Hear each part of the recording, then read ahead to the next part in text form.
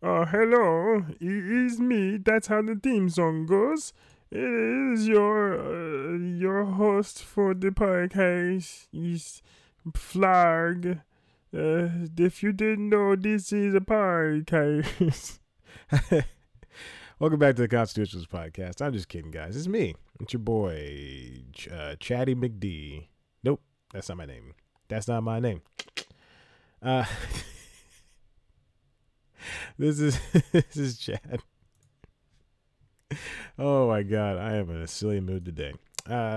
Big news, big news, big news. I dropped one job, picked up two more jobs, and now I have three jobs.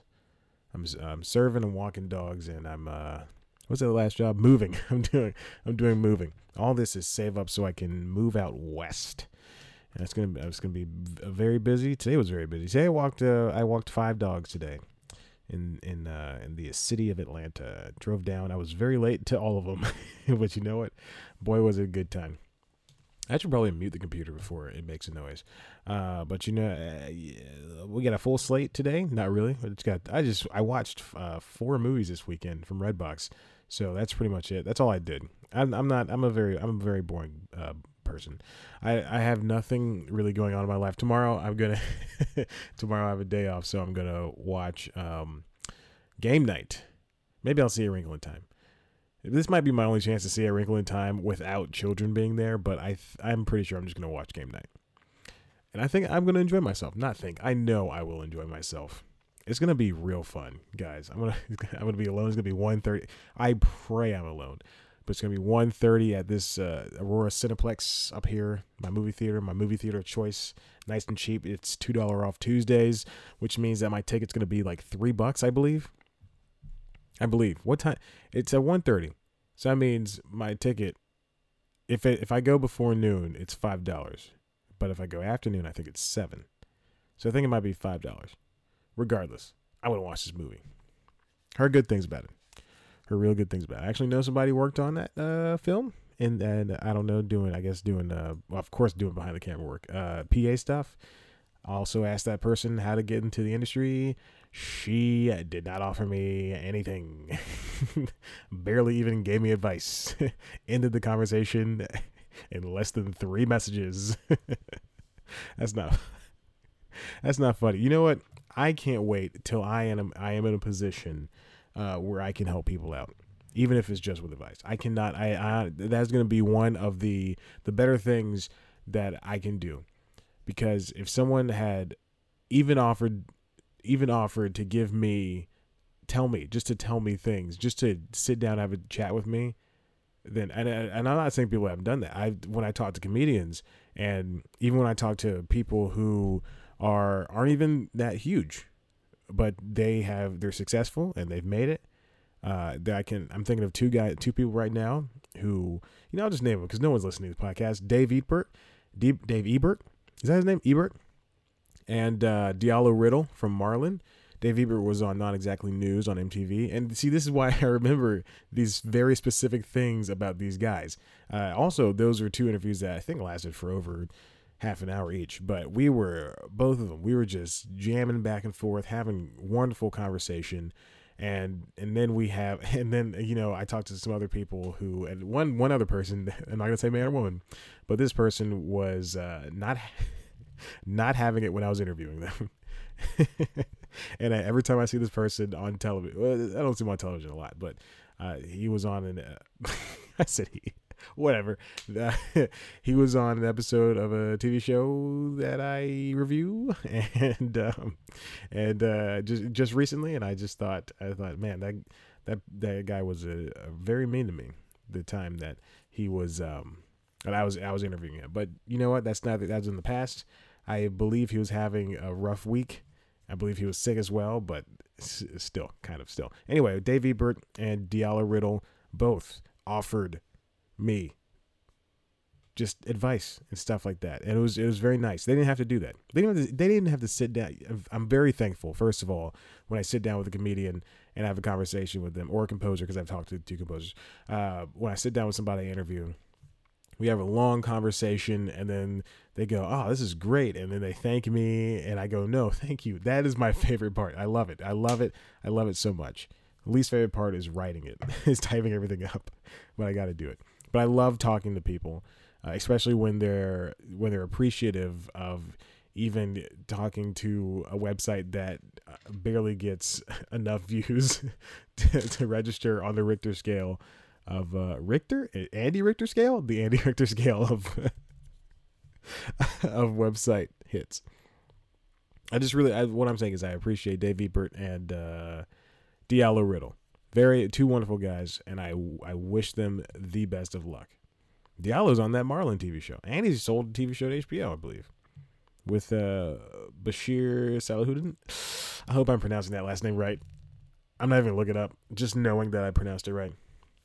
Anyway, let's move on to the things that I have written down on the topics for the week list. I'm going to start with Beyond Scared Straight, because I've been really getting back into that show. I love that show so much. If you don't know what Beyond Scared Straight is, it's a continuation of what the Scared Straight, I believe that was in the 80s or 90s. Let's look it up. Scared Straight was 90s. It was 90s. Oh, 78. Oh my gosh. It was in the 70s and 80s, late 70s, 80s. It was a documentary series that utilized real inmates in prisons to scare bad kids into being good kids. And I think it's great. I think we should continue doing these things. But they have, and basically a lot of prisons around the country have adopted this program where they're just trying to get the kids to avoid prison life. So now there are Scared Straight programs all around the country. I assume the world, because Scared Straight's wonderful. And so what happens is these kids are bad. They sneak out of their houses. They talk back. They've been arrested before. They have police called on them. They fight. They do all these different things, and now their parents sign them up for this program, and a camera crew for Beyond Scared Straight, because this is the aughts, the 2010s version of Scared Straight. So the parents sign them up for these programs, and these kids get taken to a local jail, and so a lot of them, for some reason, a lot of them are in the South, and a lot of them are in Georgia, and a lot of them are in Fulton County. And these kids get sent to these prisons, and they just experience what prison life is like. They get most of the time, they generally follow a pattern. So they get taken to these jails. They get treated with the same intake as the regular prisoners would be. So they have to not strip their clothes, of course, but they put on these jumpsuits. They eat the same food. They meet up with people, with men and women barking at them through their. It's not even. There's not a lot of them don't have jail cells. A lot of them are plastic cages, which is very scary to see. But these kids are being yelled at, and they're just being screamed at, and it's so scary. And I'm so glad I was a good boy when I was growing up. And why does it have an IMDb page? Why does Beyond Scared Straight have an IMDb page? Who are these people? First of all, I don't. Why do these kids have IMDb pages? Are these people are they using it? Are they getting more jobs from this? DJ King Assassin, he was in a lot of stuff. The King Assassin Show. What is this? What in the world? Are some of these people actors? Are they lying to me? I am so mad right now. Anyway, Beyond Scared Straight is a great docu-series. I believe it's over. It ran from 2011 to 2015 on the A&E network. You can watch it all on Hulu. There's 83 episodes. I urge you to watch 83 of them. It does get tiresome, but it's such a good palate cleanser. I love that show so much. Then let's move on to The Grinch. There's a new Grinch movie coming from Illumination. This is not a new show. But I saw this trailer, and I thought, Do we need another Grinch movie? How far removed are we from the last one? The Jim Carrey one, I believe, came out in 03 or 02 or 04, in the early aughts. I like saying aughts. So the Jim Carrey one came out relatively recently, within the past decade or so. Definitely or so, in the past decade and a half. What should we call that? 2 decades? You want to round up? Yeah, let's do that. In the past 2 decades. Because that would make it, it's 2018? Yeah, okay. I'm looking at my engineer, and he's giving me a thumbs up. My engineer's name is Ron. If you watch News Time, then you know Ron is an invisible producer that I talk to off camera to pretend like News Time is important. Anyway, Illumination is new in the Grinch movie. Benedict Cumberbatch is voicing the Grinch, and it just seems like an Illumination movie with a Grinch, a Grinch overlay on it. Which I guess is fine, because those movies make money. Anything that they do makes money. They're also doing the Mario movie, which is very strange. And I don't know. I know the Shigeru Miyamoto. I think Miyamoto is the one who spoke to the head of the Illumination. Illumination is a French animation company, and they've done Despicable Me, the Minions movies, Secret Life of Pets, and another movie I'm forgetting that's obviously not as important as. I wonder for Secret Life of Pets too, if they're going to bring back Louis C.K. I doubt they will, and what I think they should do is move on to another set of pets. I don't think they should. They're in New York. They don't have to follow the same template that literally every cartoon sequel has ever followed. If there's an Oliver and Company 2 movie, I would love it to be about I don't know why is it Oliver. Or how about We're Back at Dinosaur Story 2? It's all about another set of dinosaurs that were alive. Or so for Oliver and Company 2, it'd be Oliver and Company again. I mean, a different set of animals. So for Secret Life of Pets, is what I'm saying is they should get more animals. Don't bring back Kevin Hart. Don't bring back Eric Stone Street. Don't bring back Louis C.K. Obviously not Louis C.K. But have a different set of pets. I'm just saying. I think Paula Patton was a cat. I don't recall. All right. The Grinch movie, Illumination. It looks weird. Just watch the trailer. It looks like an Illumination movie, and it doesn't look like Horton Hears a Who. I believe that was 20th century, not 20th century. That's the independent one. No, Fox Searchlight. No, I believe Horton Hears a Who, the movie. Horton Hears a Who the film was I'm going to say, I haven't clicked enter yet on my Google search. I'm going to say it's either Fox or Blue Sky. Blue Sky is owned by Fox. It's, let's check it out, Shad, you idiot. Horton Hears a Who film. 2008, made $297 million and a budget of $85 million. 20th Century Fox. I was right. And Blue Sky. I was double right. Man, that's a good film. That is a good movie. I was going to say cartoon. That's a wonderful, fantastic film. That was a Blue Skies movie. Their movie, Blue Skies, Ferdinand was nominated for an Oscar. Also because there were very limited cartoon movies this year, with the exception of Lego Batman, which should have been nominated for a freaking Oscar. I don't understand this. How are they making so many Ice Age movies? I tried to watch Collision Course. I don't think I finished it. I fell asleep. I tried to watch it over the course of 2 weeks. I fell asleep in the middle of it. I dropped the marker. That's how boring that movie is. I dropped the marker. That's how boring it is. All right, but let's move on to what I was really wanting to talk about. I went to Redbox twice this weekend, right after work, right after serving all day long. I went back in. I went to Redbox and I said I gotta get some movies. I gotta catch up on these Oscar winners and losers. And this is my favorite time of the year to watch movies because there are so many movies available. And now that we have so many avenues of watching them, so many streams, so many ways of watching them, it's just so easy. Florida Project, I watched. Wonderful film. Willem Dafoe and a bunch of kids. It's a wonderful. I watched it on a Saturday morning before work. That was a very strange way to watch that film, but it's about these kids that live just a stone's throw away from the Disney World or Disneyland in Florida, but they live in these crappy motels, and their parents are literally scraping by just to get money. And it's a wonderful film.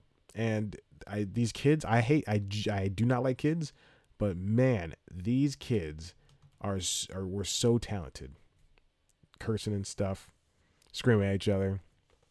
The woman, there's a woman that was found over Instagram to star. We're almost twins. If she was born 16 days later, we'd be twins. She was found. Her name is Bria Vinite. And she has a lot of tattoos. She really, that role was really meant for her. Willem Dafoe plays the manager of the motel is called the Magic Castle Motel. It's not magic. It's garbage. It's filthy. It's really good. It tells a simple story, not simple, but it tells a simple story of these kids just being kids, how they spend every day of their summer by themselves, walking around the greater Kissimmee, Florida area. Yeah. And it sucks. They live right outside Walt Disney World. Okay. A24 produced this movie, distributed this movie. I'm sorry. It was I love A24, and I'm going to do an episode of News Time about them and the rise of their work. If you don't know them, they're an independent film distributor. They buy films. They're like Netflix. They buy films and they send them out. Anyway, it's a good movie. You should watch it. I don't think Willem Dafoe should have been nominated for an award for that. It doesn't make sense because the movie is, I would say, 1/3 about the kids, 1/3 about Willem, and then 1/3, he's the manager of the hotel, and then 1/3 about the Haley, which is Bria Viante, the Instagram model. I don't understand. But these kids are wonderful, and I hope they do well. Also, Caleb Landry Jones was in that movie, and he was in another movie that I watched this weekend. He was another movie I watched this weekend. It was 3 Billboards Outside of Ebbing, Missouri. I'll get to that in a second.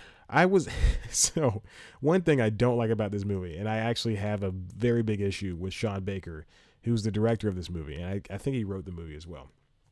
He made a movie called Tangerine in 2015. It was released in 2015. And he shot it on an iPhone. All right. And that was the whole story around it. Oh, he shot on an iPhone. Oh, it wasn't about that. It was about transgender sex workers. It wasn't about this and that. It was about this guy shot it with 3 iPhone 5S's. Also, what my friend told me, who was a big cinematographer fan, so big that he spends all of his money on nice cameras and editing. He and his partner spend nice money, filming partner, spend money on these cameras, these drones and all this stuff. They spend hundreds of thousands of dollars on this stuff. And he told me that Baker shot the movie Tangerine on an iPhone with a very expensive lens. So there you go. No, the entire story, every story is about them shooting on iPhones. No, they bought a $1,000 lens apparently. I'm not even going to look that up to double check.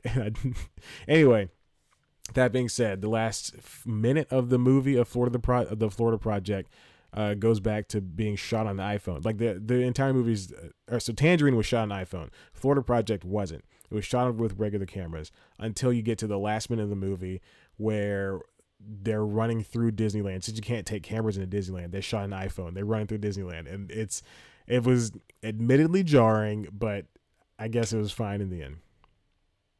It was shot on 35 millimeter, and then they went back to. He was using his iPhone 6s Plus. God, that makes me so mad. Who cares? Don't use a phone to shoot. The phone should not be used to shoot anything important. All right, take it seriously. Oh, he wrote an entire book in calligraphy on legal paper, on legal pads, and we just photocopied it, and now we're going to sell it. Don't do that. Okay, moving on. 3 Billboards Outside of Ebbing, Missouri. This is a very polarizing film, starring Frances McDormand. That's when she won for and the Oscars. Well, Woody Harrelson, Sam Rockwell, Wonderful film. It's just so I loved it so much. It felt more like a play that was turned into a movie, and I would love to see it as a play. And I don't know how it would work as a play, but I think it would. I think it would do really well as a play.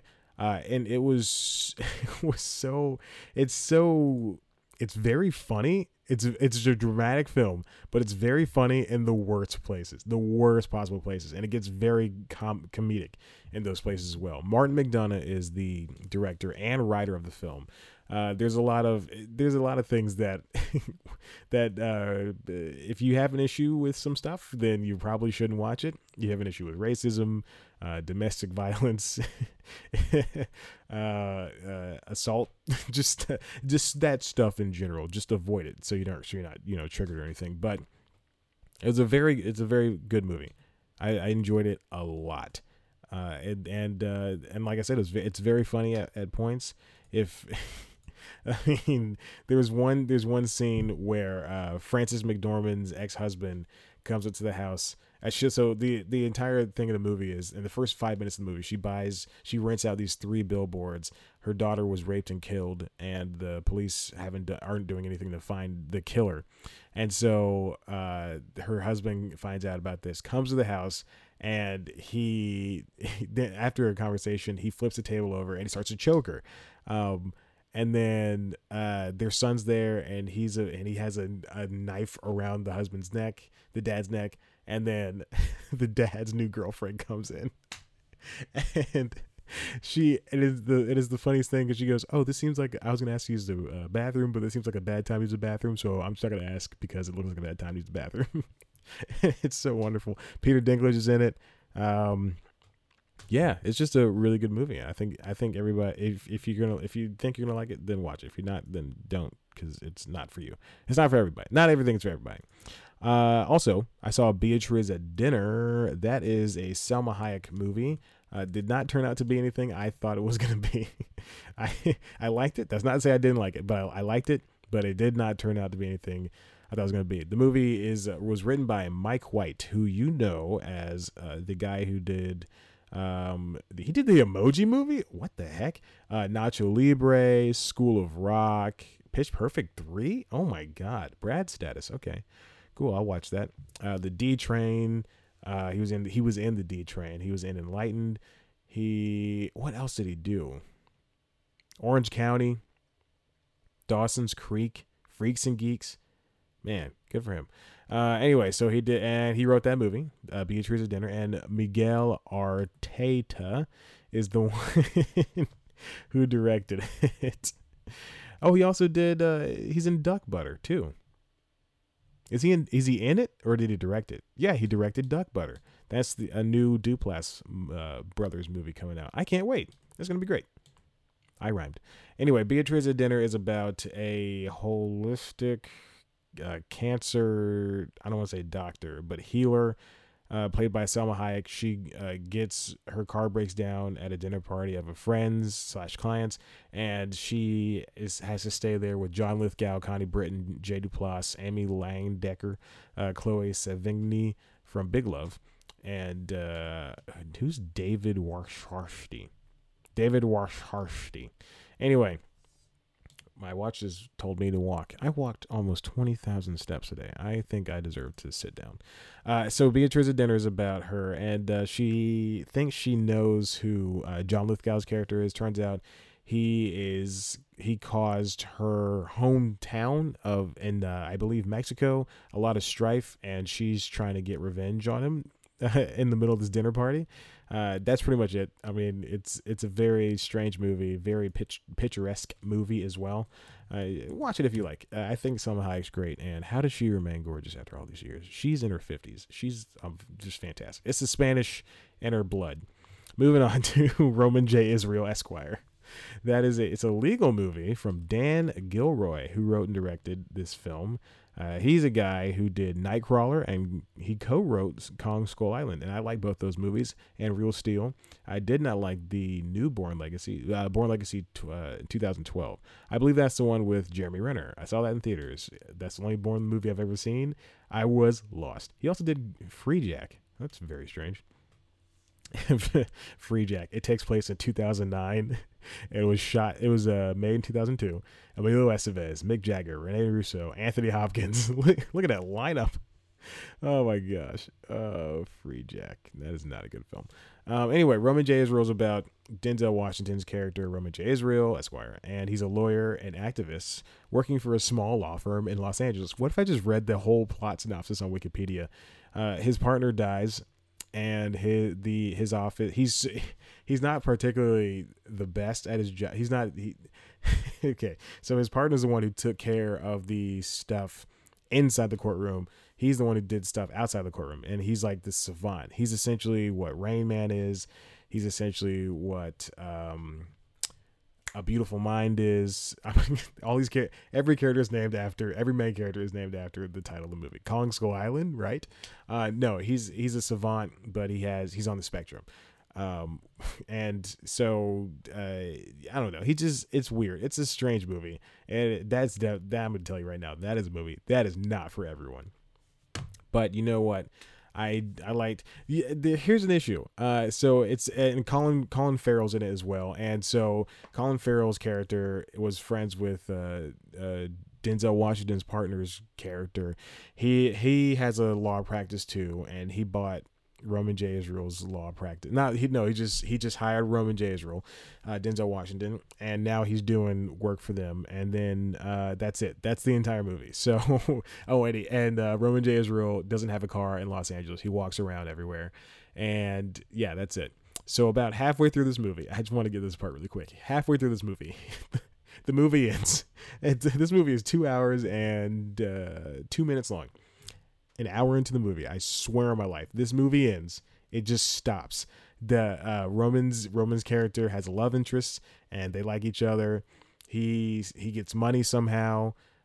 He's doing well at this job. He's moving into a new apartment out of this squalor box that he was living in, and that's how the movie ends.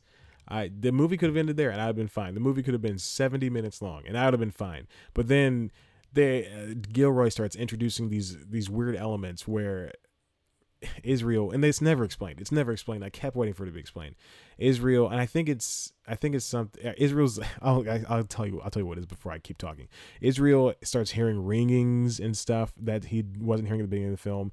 He's talking to himself. He's not understanding what anyone else is saying, and he's just generally being weirder than he usually was when we were watching the movie. And then, but Gilroy never explains where this is coming from. He does something to get money that's unethical, not kind of unethical. It is unethical, and he gets $100,000 in reward money by doing this thing, and then that's it. I mean, and then they don't do anything to explain. I believe it's guilt. I don't know why they didn't decide to explore this option, but I don't know. It's very strange, and I don't want to press myself to continue looking at this, but yeah, it's whatever. Like, why would you have a character? Don't introduce character traits and then not explore them? It's like iZombie's on right now, of course, because I'm recording this too late. About 12 hours before it goes up. iZombie is on right now. Why would imagine if I think we're 4 seasons in. Let me double check. I believe we're 4. Yep, 4 seasons in. So we're 4 seasons in. What if we just introduce that Liv, the main character, can eat brains and she can see visions halfway through the series' life? It doesn't make sense. But I think iZombie is a great show. No, we're talking about Roman J. Israel. No, Roman J. Israel was, I don't know. I mean, just the first half was a little bit slow, but it was fine. It was good. But Roman's whole thing was that he was an activist and that he stood up for little people. He was a criminal defense attorney, I believe. I don't know. They only paid him $500 a week, which I thought was very strange at his first job. $500 a week? I only know that because Colin Farrell's character mentioned it, and I thought to myself, can you live on that in Los Angeles? because I know apartments out there. I'm looking for apartments, and I just further up the road in San Jose. That's not further up the road. That's not. It's like 6 hours away. I'm looking for in Northern California. I'm looking for apartments, and those are good ones. Are 2,500, 2,400. You know, how can you live? I don't understand. Anyway, and he keeps hearing ringing, and it just bothers me so much. It just bothers me so much, and he just rambling. It seems like he has like a mixture of Asperger's and Alzheimer's. Just a double A disease. He's like the Gwinnett Braves, double A. See, now, let me explain that joke. That joke is not good, but it was meant to be funny, but it makes sense because there's one of the feeder teams for the Atlanta Braves is the minor league team is the Gwinnett Braves. And you know what? The more I talk about it, the less it gets funny. So I'm just going to go ahead and end this episode of the Constitutionals. Hey, listen, if you like this, why don't you head on over to cpluscomedy.com where we got the latest news, reviews, features, interviews, and other good comedy bits that only I can provide you with. You can follow us on Twitter at cpluscomedy. Follow me on Twitter at childblackwhite. Like us on Facebook. Head to the YouTube page, youtube.com/cpluscomedy. It's where we house our, what's it called? Our main show, which is called News Time. It's the only reason I continue this website. So sad, but it's the truth. News Time is a great show that I love so much. I love doing it. It's a news show, weekly news show where I choose one topic and I just talk about it, but I write a script and it's highly produced. It's overproduced. And this week's episode is we talk about Frances McDormand, her Oscar speech. We explain what a writer is. She's talking about inclusion writers. And a lot of people don't know what that is. I explain what inclusion writer is. I'd even go as far back as to explain what a writer is, because that is how news works, because that's what I have to do. A writer, if you don't know, is something that famous people have so that they feel comfortable before they're performing. So it's a bunch of requests. It's just a list of requests. So musicians, Taylor Swift has one. She wants, if you arrive before, one of her things is if you arrive before, because your rider can be as long as you want it to be. It's RIDER, by the way. So Taylor Swift has, if you arrive at her tour bus before 11 a.m., you have to bring Starbucks with you, like Starbucks coffee. She also asked for a lot of candy, I believe. I think Van Halen has a very extensive rider. Grace Jones does. She's the one I covered in News Time, because hers is crazy. She likes to shuck oysters. Just watch News Time, and I explain it all. So yeah, there you go. That's what a writer is. Watch it. I explain what a writer is, and I explain where inclusion writers came from, how long they've been around. Let's tell you right now that Frances McDormand is not the one who started inclusion writers. She just learned what it was 2 weeks ago. So there's a woman who's at the University of Southern California who's been working to get equality right in Hollywood for the past, I'd say, decade or so. Let's do a double decade. What did I say it was before? 2 decades? Let's raise it on up to 2 decades. Anyway, yeah, go watch it. It's a very good episode of News Time, if I do say so myself. And one day I will continue on comedy. I just got one more idea for it today, so maybe we'll see. I have not a lot more free time, but I have a lot more flexible time. Even with 3 jobs, I mean, it took News Time barely got out, but I'm not going to lie. News Time barely got out, but that's what life is. So go watch it, please. I really appreciate it. Thank you so much for listening to the Constitutionals podcast. Continue subscribing. I love you. Bye.